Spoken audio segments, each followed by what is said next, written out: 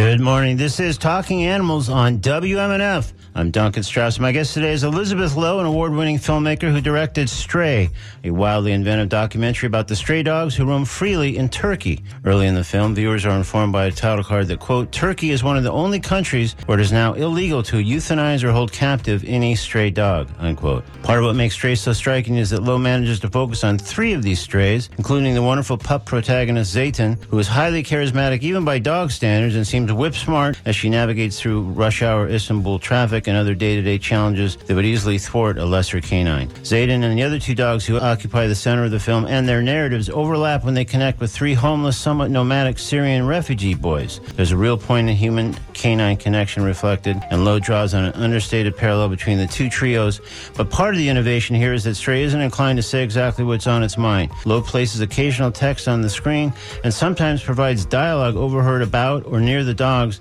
Those are the movie's only sounds apart from the zesty score. Across the entire film, there is no narration. I found Stray thrilling to watch, and I've thought about it every day since. It opens in theaters and on demand this Friday, March 5th. I look forward to discussing the film with Elizabeth in a few moments here on Talking Animals on WMNF. Later in the program, I'll speak with Amanda White, Program Manager of Wildlife Protection for the Humane Society of the United States, providing some information and analysis of a situation that happened last week in Wisconsin, whereby trophy hunters killed nearly twice the sanctioned number of wolves in just under 60 hours. This sounds awful in multiple ways, and we'll hear more about this fiasco and what lessons may be learned from it later in today's show.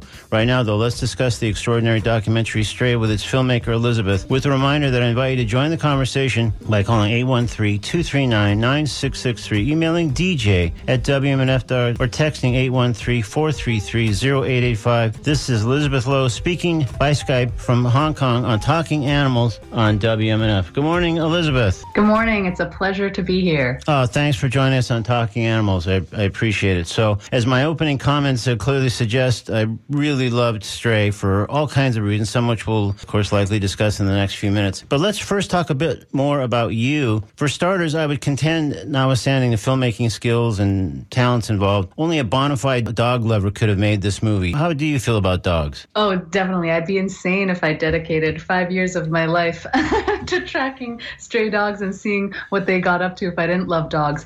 Yes, I love dogs a lot. I think they're incredible species, and I made this film because I was interested in seeing what dogs got up to when we're not around, and what's on their minds. Well, trying to cinematically represent that. Yeah, so I definitely want to delve into that for sure. But so just as far as your own personal feelings about dogs, I mean, did you grow up with dogs? Were dogs important to you and your family as a kid? Where did the dog thing first kind of kick in? Yeah, I remember begging for a dog every single day, literally for years, until my parents finally conceded. And I grew up with a childhood dog called Mikey. And I remember when he passed away, and maybe a lot of people experience this, I felt this need to sort of suppress my grief at his passing because he wasn't a human member of my family. It wasn't taken as seriously. And so I think I was really sort of shocked into wanting to make a film that was, in a way, a redemption of my grieving process. The film is an assertion of lives that maybe many might consider insignificant, particularly stray dogs, and to see if we look closely at them, that they're worthy of story and they're worthy of filling a cinema and occupying a feature-length duration. Yeah. So that's sort of the impetus. Right, and if I'm not mistaken, the film is, at the very end, as the credits run, is dedicated in memory of Mikey, if I'm not mistaken. Yeah, you're so observant. Well, no, that's, you figure, well, okay, well, who's Mikey? And by the years, I thought, okay, might well be a dog based on the film that I just watched. So, right. So tell me about deciding to make this film. It's one thing to have a real connection with dogs, and I don't mean to gloss over the thing you said about, because we talked about this on this show a number of times, how when people lose a dog or lose another animal, how people around them, if they're fellow dog or cat lovers, they totally get it and are empathetic. Whereas other people who don't quite feel that way about animals don't understand what all the fuss is about and just kind of say, hey, get over it. It was just a dog. And it's like, oh, we'll never have that discussion effectively. Yeah, completely. And it's I find that it might very much be cultural, although anthropocentrism and human supremacy reigns around the world, what really drew me to Turkey, I think, was that they had such a different relationship with dogs, and there was this profound level of respect for their agency separate from our lives.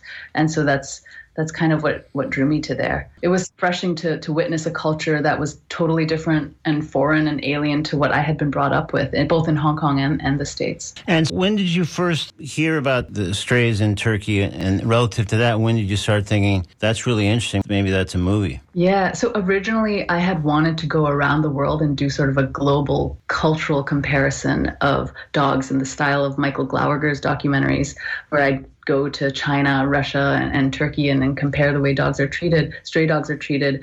And the reason why I picked Turkey as our first stop was I had read this fascinating history about the history of stray dogs, where they were persecuted and people fought for their rights to roam freely. Very recently, actually in 2004, where they passed these laws where it's illegal to euthanize them and to hold them in captivity. And once I landed there, I realized you could set an entire film here. And then in the edit, I discovered, Zeytin, the star of the film, and Nazar and Kartal were enough to hang the narrative of it on. And yeah, I think what I noticed in Turkey, the relationship, the way that the city embraced the stray dogs and were proud of their existence instead of ashamed, I was really struck by that. Yeah, and I think you're right about hanging a film on these three dogs. I mean, just Zeytin herself could probably carry several movies just because she seems just so compelling, and there's just this sort of majestic presence, and her eyes are incredible. But how did you, actually, let's get into that a bit more, because there's all these strays, and really we're talking about gigantic numbers of strays, given the rule and the law in Turkey. So how did you identify these three or zero in on these three when there were probably countless others that were also interesting and also photogenic and also maybe did interesting things during the day as you kind of watched them? Yeah, so I first encountered Zeytin and Nazar, the two adult dogs in the film. We were, Zeynep Koprulu, my co-producer, and I, she's based in Istanbul. We were walking in the city, and suddenly we were in this really busy underground tunnel, and suddenly I see these two huge dogs streaking past us, weaving between people's feet, really seeming like they had a mission and a place to be. And that really piqued my interest, because you think about stray dogs and they don't have families, they don't have homes, they don't have jobs. Where could they be headed? And so we chased after them, and they turned out to be on the heels of the young Syrian men who feature prominently in the film. And it was their relationship, the young men, that really drew me in, that I was so moved by the literal and emotional warmth that the young men found in the dogs, and the sense of home and belonging they've after being displaced themselves. And also what really struck me about Zeytin is that we filmed with many dogs in the casting process, but a lot of times the dogs would inadvertently follow us back. And so, we'd show up to film with them and they'd just kind of hang around us because they had bonded with us, which completely defeated the premise of the film, which is to envelop you in a non-human will and see where that took you, instead of us orchestrating everything and our desires and our human will and what we thought was interesting to take us there. And Zeytin was one of these dogs, one of the only dogs actually, who had this rare capacity to be very independent, very stubborn, and that allowed us to follow her where she wanted to go. She wouldn't follow me anywhere. Wow. And that quality is what made her the star. And with that in mind, how did she seem to feel about being filmed? I don't know. I mean, I think this was done, if I recall, over a span of a couple of years or so, where I guess you would periodically go back and pick up the filming. Yeah. But either way, I mean, to get some of those shots and some of that footage, you're clearly up very close to Zeytin. Yeah. So a lot of dogs would say, okay, enough now, or not dig it, or just send you away, and some clear message. But yeah, I mean, I think the stereotype that dogs know who is good to them, and if you're good to a dog, that dog is really going to be good to you. And I feel that sort of across the board, and especially with Zeytin, was true. She tolerated our presence, and sometimes she would just run off, unexpectedly, and I'd have to adapt to that and chase after her. And it would be, she would hear sounds that I couldn't hear, or smell things I couldn't smell.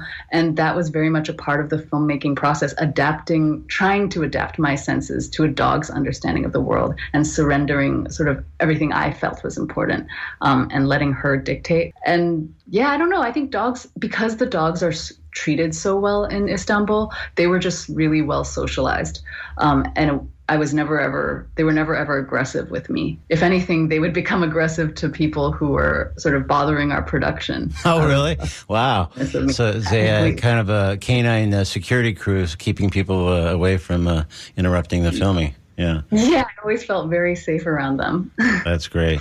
Well, this is Talking Animals. I'm Duncan Strauss. If you just tuned in, my guest is filmmaker Elizabeth Lowe, who directed Stray, a very innovative documentary about the stray dogs who roam freely in Turkey. It ends up being about a lot more than that, ultimately, of course. And Stray opens in theaters and on demand this Friday, March 5th. If you'd like to ask Elizabeth a question or offer a comment, please call 813-239-9663. Email dj@wmnf.org or text 813-433-0885.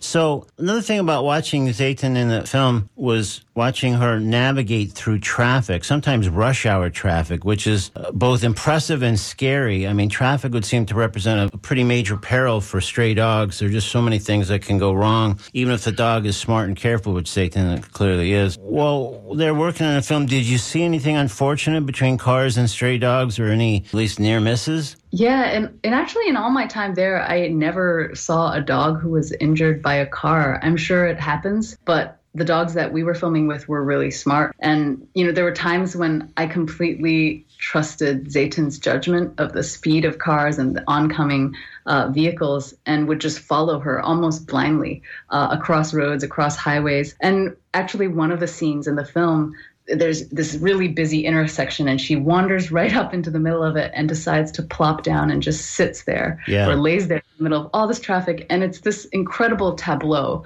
that I loved as a filmmaker as I was filming it. I knew that she wasn't in real danger. I think she had made a calculation as she decided to plop herself there. Yeah. But I loved it because it kind of showcased the precarity of life lived on the streets for another species in a human-dominated world, but also the mysteriousness of a dog's, will and what they're thinking. Because I had no idea what her intentions were in laying down in the middle of the traffic.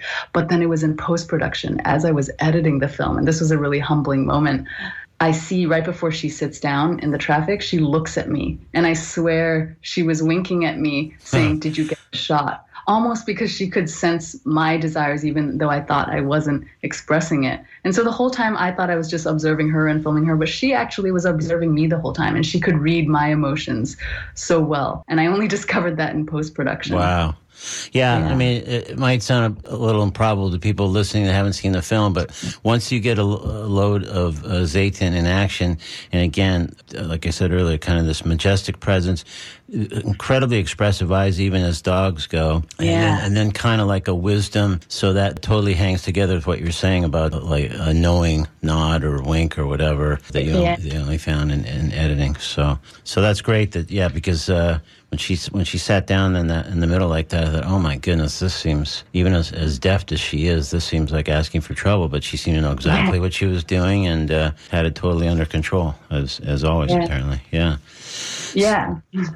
So we see a slew of dogs over the course of the film. There really are just three who kind of occupy center stage. Zeytin is that we obviously talked about, as well as Nazar and as a cartel. I'm not sure how to pronounce some of these. But so let's talk about the other two. What drew you to them to the extent that they became prominent figures in your film and obviously helped you tell the story that you were seeking to tell? Yeah, I mean, Nazar, I was drawn to her partly because she was a part of Zeytin's world. And we were filming with them both at first, but Zeytin's face just spoke to the camera so much she slowly overtook the film. And Nazar also had an even closer relationship with the young men.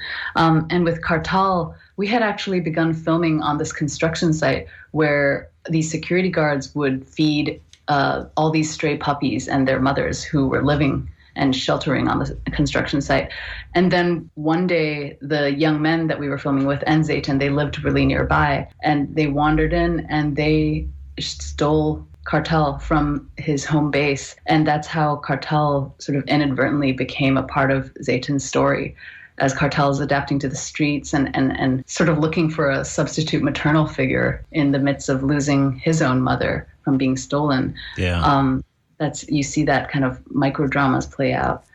And that was actually like a huge ethical dilemma in our production. We wondered, do we intervene? Because it was clear that Cartel, the puppy, was suffering under the care of the young men who, of course, their lifestyle is very itinerant. But we also felt like it wasn't our role to play God, because we didn't know if maybe Cartel's life would end up better under the care of the young men rather than staying on the construction site, and all these speculative questions that, we didn't know how to answer. Yeah, it's interesting because I was going to ask that very question, because Cartel is super sweet and, of course, incredibly, just a great looking puppy, but she is a puppy.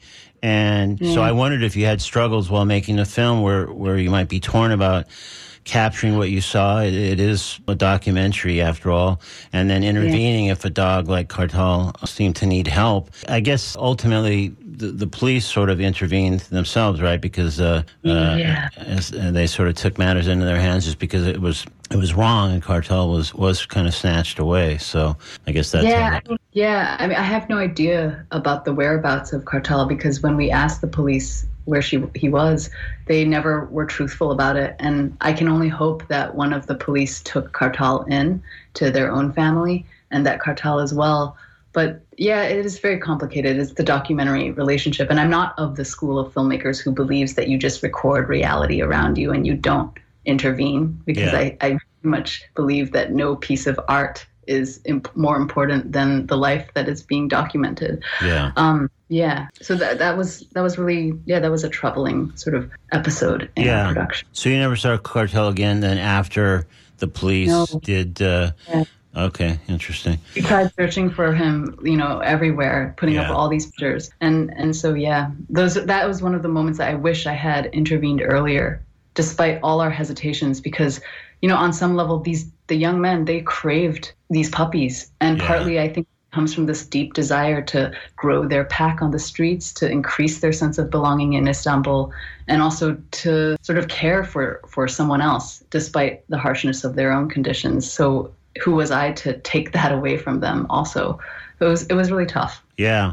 Well, that's really interesting, because really a pivotal and sort of overlapping storyline with the dog storylines are these three in particular, homeless, somewhat nomadic Syrian refugee boys. And they obviously feel a real kinship with the dogs for the reasons you've just kind of outlined, and others. And fairly immediately one sees that these boys are strays also. And they're sharing a number of traits with our three, in particular, key canines. But just generally, so you see why they would be so drawn to them, even if they make some maybe shaky judgments like the Cartel incident, but you just feel like they really have a hunger to make connections, and they're just kind of really living this very nomadic life without hanging with the dogs or having some kind of time with the dogs. So it becomes really important to them. Yeah, I mean, the dogs, in many ways, they are the least judgmental of beings compared to everyone else around them. Dogs don't have prejudices about whether you hold citizenship or whether you're from a different culture. And I think that's why the young men took so much comfort in Zeytin and Nazar and Cartel. Yeah. And I asked earlier how Zeytin and others, especially Zeytin, though, seem to feel about being filmed and all the things that go with that. How did the boys seem to feel about your filming them? I mean, they were really, really welcoming and warm and hospitable to me, even though we didn't speak the same language. And we would have to speak through Zeynep Kobrulu or Zeynep Aslanova, the two co-producers on the film. I think because we had this shared passion for the dogs, and they could understand that about me, and I could completely understand that about them, especially Jamil's obsession with dogs and acquiring more puppies. There was just a lot of mutual respect, and they were, very open. And it's funny because when I set out to make the film, it wasn't like I intentionally included, these young men. It was Zeytin who led us there. But I also always knew in making a film about a stray dog that because stray dogs don't occupy private spaces, they're always in public spaces, the populations that they would encounter would also be, people who are marginalized or, relegated to the streets, whether it's women who are protesting for their rights or musicians busking on the side of a road or the young Syrian men who are trying to make a living and get by in a country not yet their own. Yeah. And again, other adult encounters they have often are people like telling them to get out and being scolded and because they're squatting and they're doing all kinds of things beyond that. So the fact that you guys were just saying, hey, we're just trying to film here, we're not hassling you or criticizing you or whatever probably made that an easier exchange as well. Yeah, definitely. Definitely. So when you talk about deciding to make a film about stray dogs, where along the line did you decide how you were going to actually tell that story and in some of the specific ways that are distinctive about Stray? You know, I was going to joke at one point that the edition that I got to see to prepare for this conversation had some sort of problem with the audio because I couldn't hear the narrator. But I thought, okay, this guy's way too dumb to speak with, and I'm getting off the call right now. But there is no narration, which is super interesting. What you do instead, part of what makes the film, I think, really special and distinctive. But where along the line did you decide how you were going to tell the story and what? I mean, I know some of it was just filming and seeing kind of what happened, and pretty soon Zeytin emerged, and then Zeytin led you in these other paths. So there was that part. But in terms of some of the other stuff about the actual storytelling and what appeared on the screen, where and how did you kind of make those decisions? Yeah, I knew very early on that narration and voiceover interview had no place in this film because cinema is sort of the perfect tool to try to at least attempt to represent a language older than words, to ask audiences to engage with senses that go beyond the verbal, that are so prescriptive, and to just ask audiences to immerse and observe things that you might normally, not bother to look twice at. And in terms of the construction of the film, I remember it was really tough when we were pitching the film. People would always ask, who is this film really about? Whose story is this? Is this humanity's story, the human condition, or is this about dogs? And I remember struggling through that in the edit a lot. But one thing that was really important to me was, as seductive as sort of the relationship with the young men and Zeytin is, because that's a relationship that we're familiar with, the bond between dogs and humans, I also wanted to be very sure that the film didn't let that dynamic overtake it, that the film does ask audiences to just stay with a dog, even without dialogue, for long periods of time, and invest in circles away from humans. Because I feel like, at least as a person living in this world, based on my understanding, anthropocentrism and placing humans at the center of the world is so toxic and so destructive. And so I wanted this film to play its part in sort of decentering ourselves a little bit. And in the end, I think with this dilemma between whether this was a human story or a dog story, what I realized as the film kind of interweaves between Zeytin's solitary life and her relationships with all the people in the city, that's a false dichotomy, like the human and the non-human, that they're actually, especially with our evolution with dogs, we're deeply entwined. And so I think that's what the spirit of the film is, and that's what guided me in the edit, I think. Yeah, because that's the thing. I mean, this film, it's not from that human standpoint. It is really from both, and the way those are sort of inherently interwoven, but you obviously set out kind of, or eventually ended up on the path to really make a film that wasn't about, because a lot of people would go in somewhere else, whether it's Turkey or somewhere else where there's a stray dogs, and make this very well-meaning documentary about the problem and what do we do about it and how do we round up the dogs and totally kind of missing the point of. Yeah. So it really is, you don't have to choose between that dichotomy because it really is both, and that's part of the magic of the film, I think. Thanks. Yeah, I think this impulse that we have a lot in the West to conceive of stray dogs as a problem at all is what I realized over the course of making this film is what the most insane part about how we conceive of stray animals. The fact that if you're a dog and you happen to be born in New York, if you look like a dog, you basically cannot exist on the streets. You cannot exist. You're going to be persecuted and you're going to be leashed unless you belong to someone and unless you're somebody's property. And that's actually just an insane way to conceive of our world, when dogs are so perfectly adapted and able to live, off of our trash and around us and off of our mercy and leftovers. And that was something that I learned, that Turkey showed this way of life of what was possible, that dogs don't have to be languishing in shelters, and we don't have to be rounding all of them up and giving all of them homes, because they're perfectly capable of making homes around us. Yeah. Yeah. Yeah. No, that's really interesting. Let me just let folks know who might only be joining the show now. This is Talking Animals. I'm Duncan Strauss. My guest is Elizabeth Lowe, who produced, directed, filmed, and edited Stray, an innovative documentary about the stray dogs who roam freely in Turkey. And I have mentioned once or twice, Elizabeth, but just, in fact, I got an email related to this. Where specifically, as of Friday, at least on demand, can people see Stray? As of Friday, it'll be released in 180 virtual cinemas across the country. And also, if you go to www.straymovie.com, you'll be able to find out if there's like a drive-in playing close to you or what virtual cinemas you can support. And then in addition to that, it's playing on all the sort of major platforms like Amazon, iTunes. You can rent it for $4. Yeah. So okay. it's on the platforms. Yeah, so that's really, there's a number of ways to see it, and for people who are hearing this conversation and saying, gosh, this sounds really cool, and yeah, something, of course, as everybody is still on some version of lockdown, of course you can see it on Amazon or iTunes in your living room if you want to, but I imagine the virtual cinema thing would be really even a better way, just because of some of the pictures and cinematography and stuff involved in the film. But when you talked about what a lot of people's first instinct would be to do about strays and rounding them up, that reminded me that over the course of the film, we hear and see things that are intriguing or amusing. Often when the audio and the video are presenting very different things. And one notable example is when we see and hear a protest on the streets and we see two dogs humping at the same time.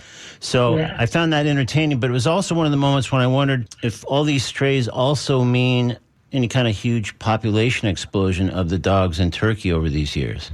I think right now there are about 130,000 stray dogs that live in Turkey, or Istanbul only. And the government does have a program where they vaccinate the dogs and they spay and neuter them. Zeytin and Nazar, I believe, don't happen to be neutered.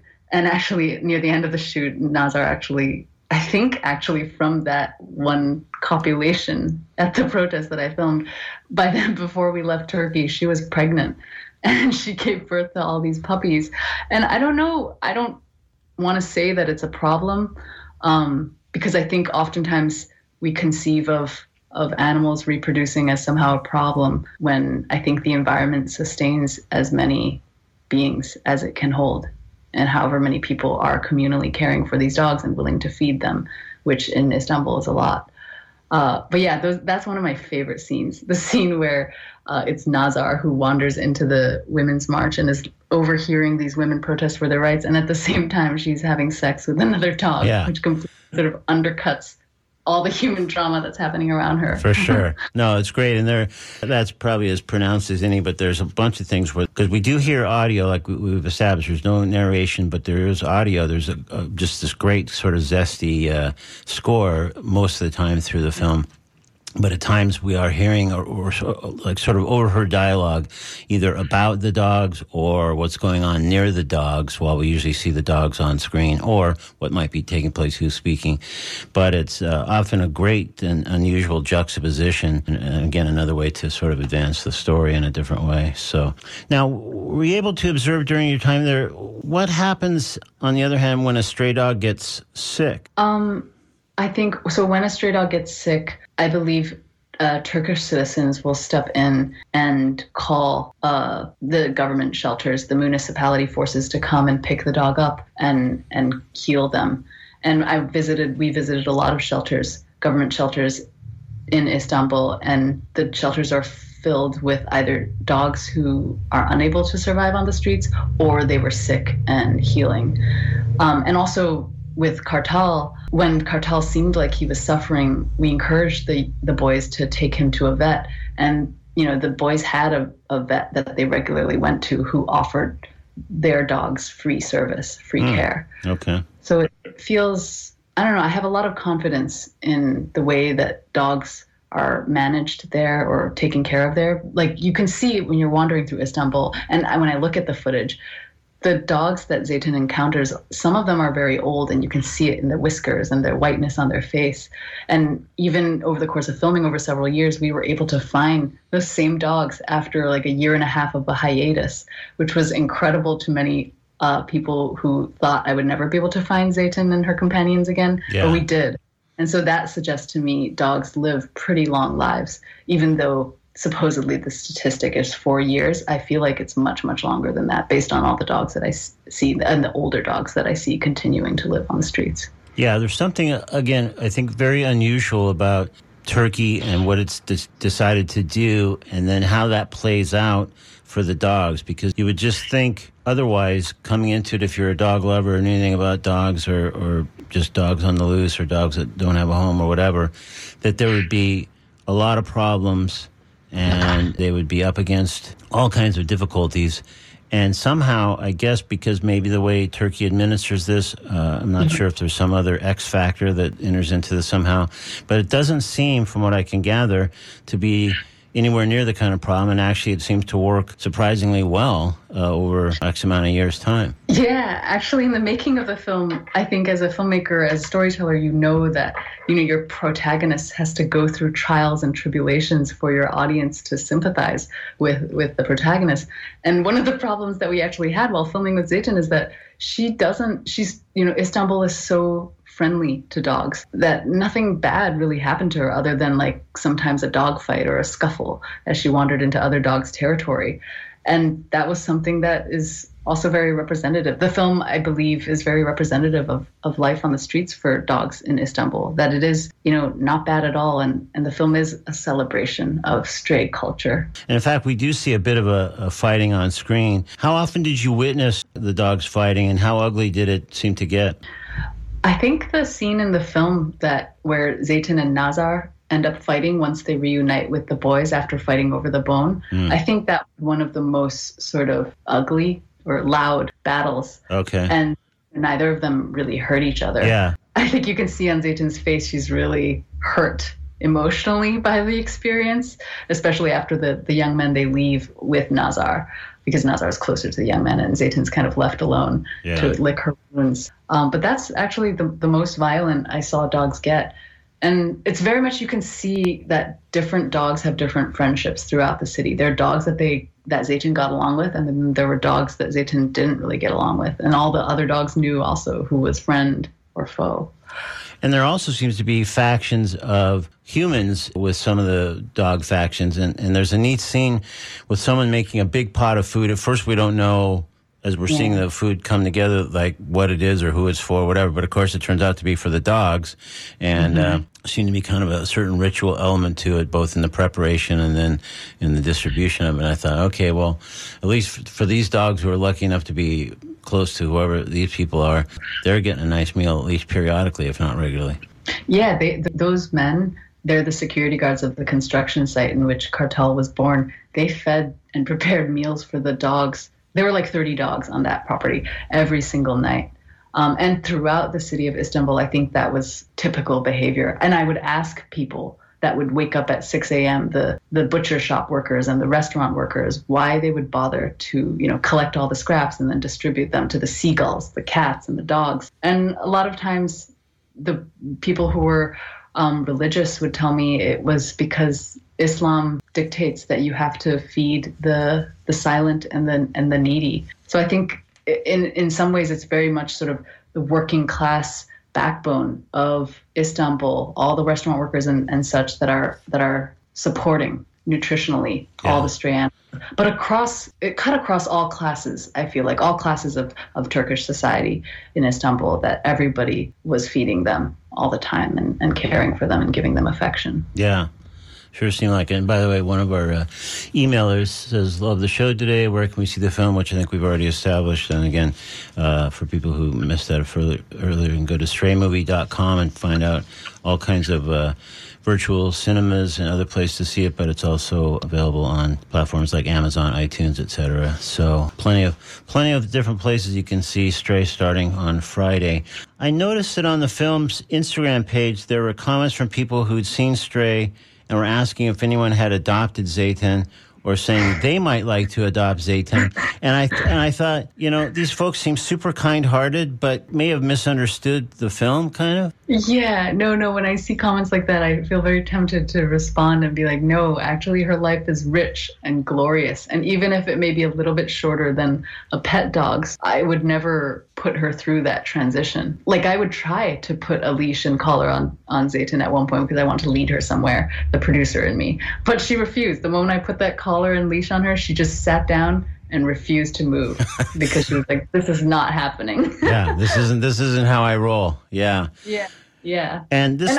oh, go ahead. Sorry. Nothing. I was just going to say, like, seeing the way dogs live and if left to their own devices, how long their walks that they take themselves on last, hours and hours. I felt really guilty about how my childhood dog, he had 2 walks a day or 3 walks a day, but that's not nearly enough based on the way that dogs truly, the amount of adventure that dogs want to go on. Yeah. Based on these things. Yeah. So back to these well-meaning people writing these comments. Let me ask you, this sounds kind of nutty at first, but just bear with me for a sec. So I assume you probably saw Zombieland. Zombieland? Yeah, the movie with Frances McDormand. Oh, you mean Nomadland? Oh, I mean, sorry, no, yeah, okay, sorry, yeah. I'm getting ahead of myself with the zombie part, but anyway, sorry. No, I haven't yet seen it. I actually intend to watch it tonight. Okay, then because found this sort of, I thought, interesting parallel between the Frances McDormand character, Fern, who ultimately, even with this nice different life offered by the David Strathairn character, she really ultimately preferred to stick with her kind of solo ways. And to me, it just seemed like kind of that was echoed in Zayton, really, like that Zayton, even if given the opportunity to live differently, whatever, probably would say, no thanks, I'm good with what I'm doing now, and I'm super happy, and I like my life. Yeah, I love that, because actually my sister told me, she was like, basically Stray is like Nomadland, but instead of Fern, the character played by Frances McDormand, it's Zayton wandering through. Well, there you go. So I'm not as wacky as I might have thought then. Okay, because I really... No, you're on the same wavelength as my sister, and it's a very kind comment. I can't wait to see the film. Yeah, okay, because I saw them kind of within a few days of each other, and I thought, wow, this is there's really an interesting link here.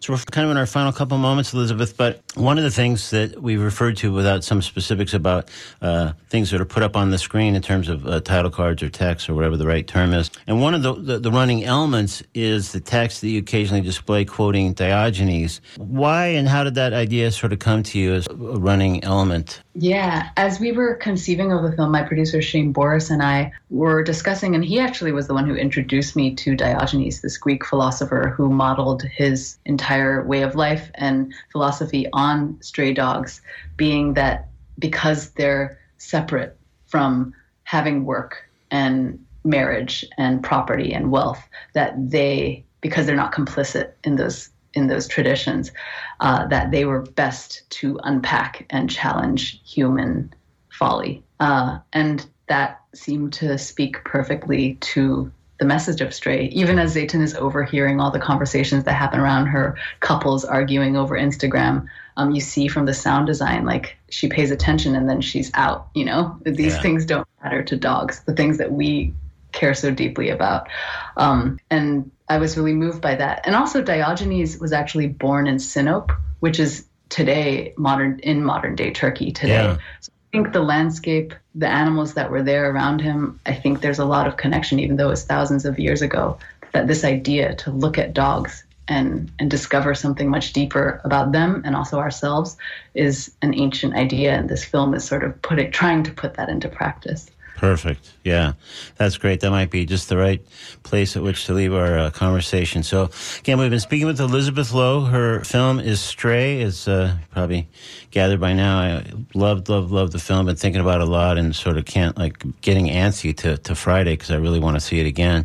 But, and again, it's available on streaming services, Amazon, iTunes, etc. And you have some other options you can find out where you can see it in a different context at straymovie.com. Elizabeth, thank you so much for joining us on Talking Animals. Thank you so much. And good luck with the film. Thank you. Okay, bye-bye. Bye.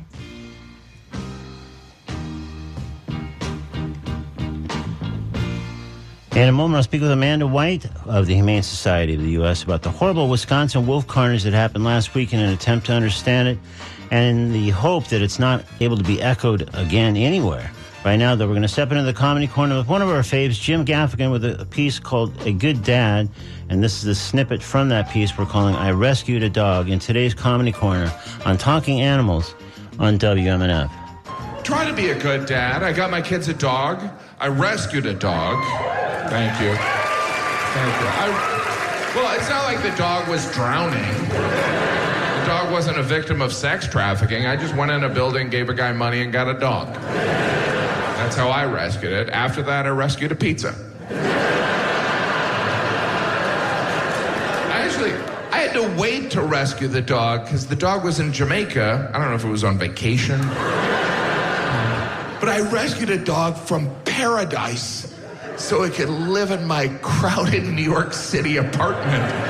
Sometimes I put the leash on the dog and it looks at me like, I used to run on the beach. And now I sleep in a cage. My only hope is that one day you'll get rescued. But rescue is the language of today, right? And we mean adoption. Now, people don't even say they own dogs. Now people say they're a dog parent. But I feel like dogs are different from kids. Like, you never hear a parent say, my son had some behavior problems, so we gave him to a friend who had a farm upstate. Then we can run around and we'll visit him on weekends. Jim, you're a monster.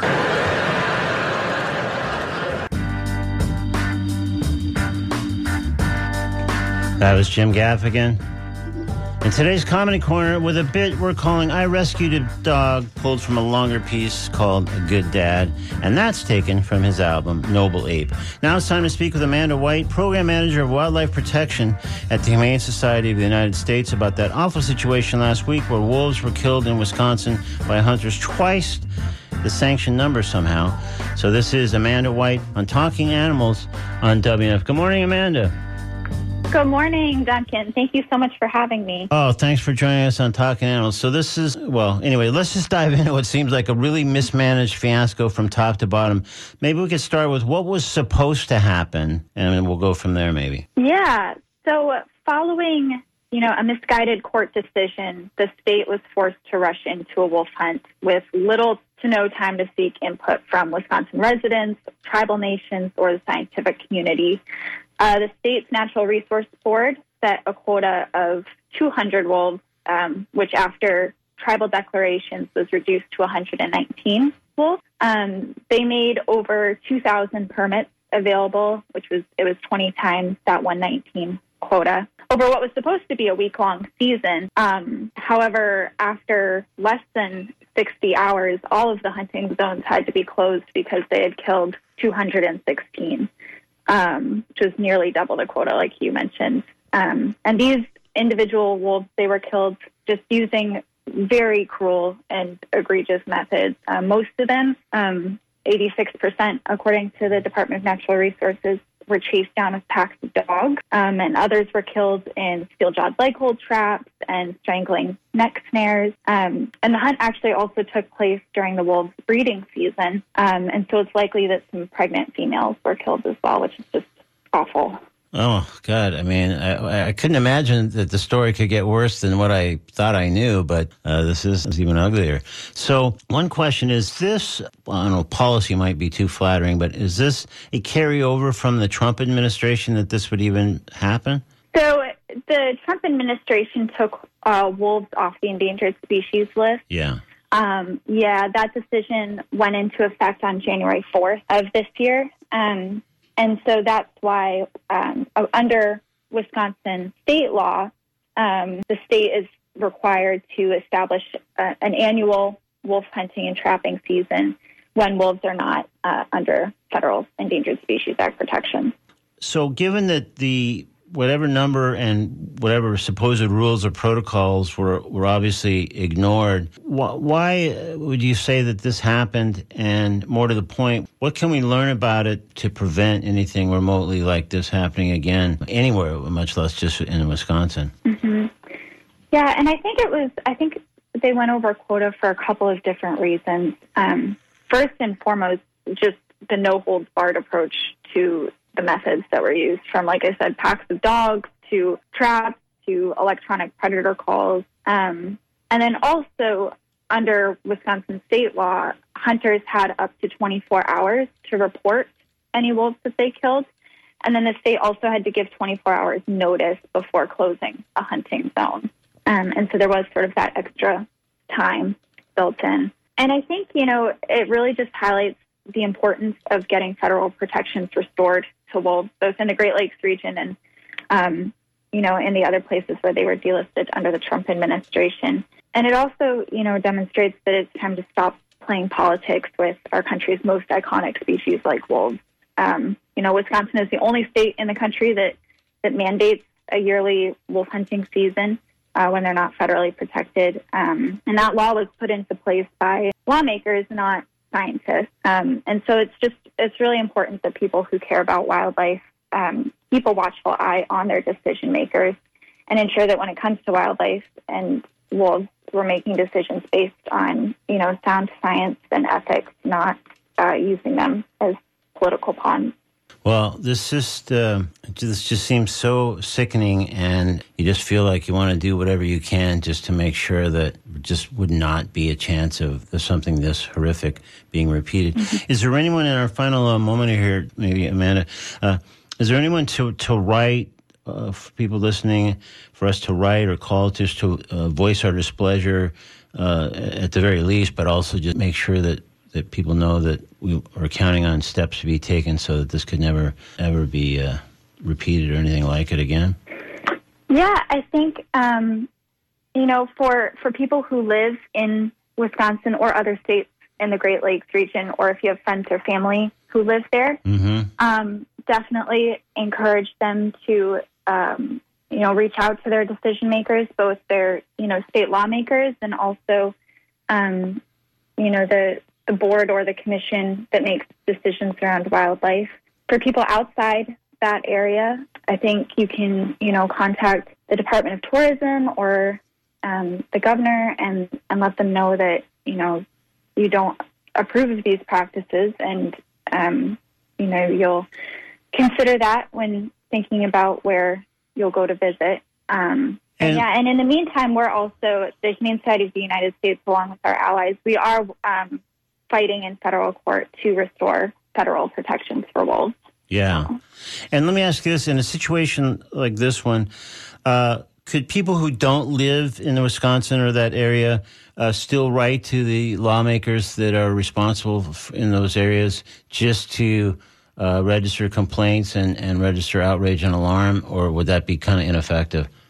I think yes, I think they definitely can. We've seen the hunt that took place last week has been picked up in outlets all over the country. And, I think it's more important than ever to let these states know that the country is watching and we are keeping an eye on this. Yeah, good.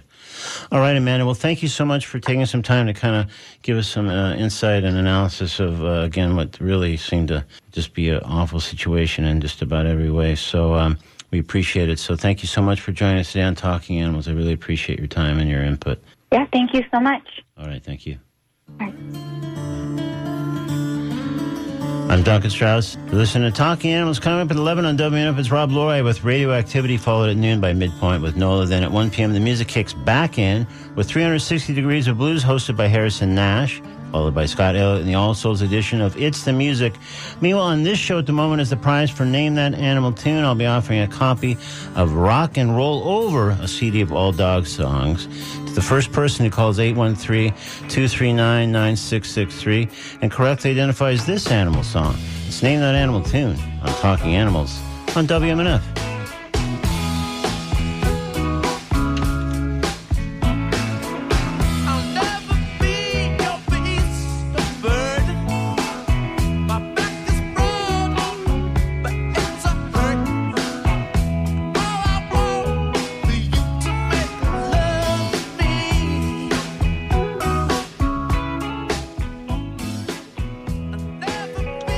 All right, if you can name that animal team, we'll probably take your guess after we've gotten off the air, because we have just about reached the end of today's edition of Talking Animals on WMNF Tampa. Next Wednesday, my guest will be Dr. Caitlin O'Connell, a veteran elephant scientist whose new book is Wild Rituals, 10 Lessons Animals Can Teach Us About Connection, Community, and Ourselves. I invite you to join me for that. I also invite you to visit TalkingAnimals.net for audio archives of every show we've ever broadcast. Apple Podcasts are available too, as well as other podcast platforms. Also links to our Facebook page, Instagram page, Twitter feed, and more. So you can check all that out. And you can also subscribe to our newsletter to find out about guests and other things and going on in the Talking Animals world. That's all found at TalkingAnimals.net. I'm Duncan Strauss. Thanks very much for listening. Have a good week. Be kind to animals. Be kind to others. Be kind to yourself. Rob Lorai is up next after the NPR News. Thanks.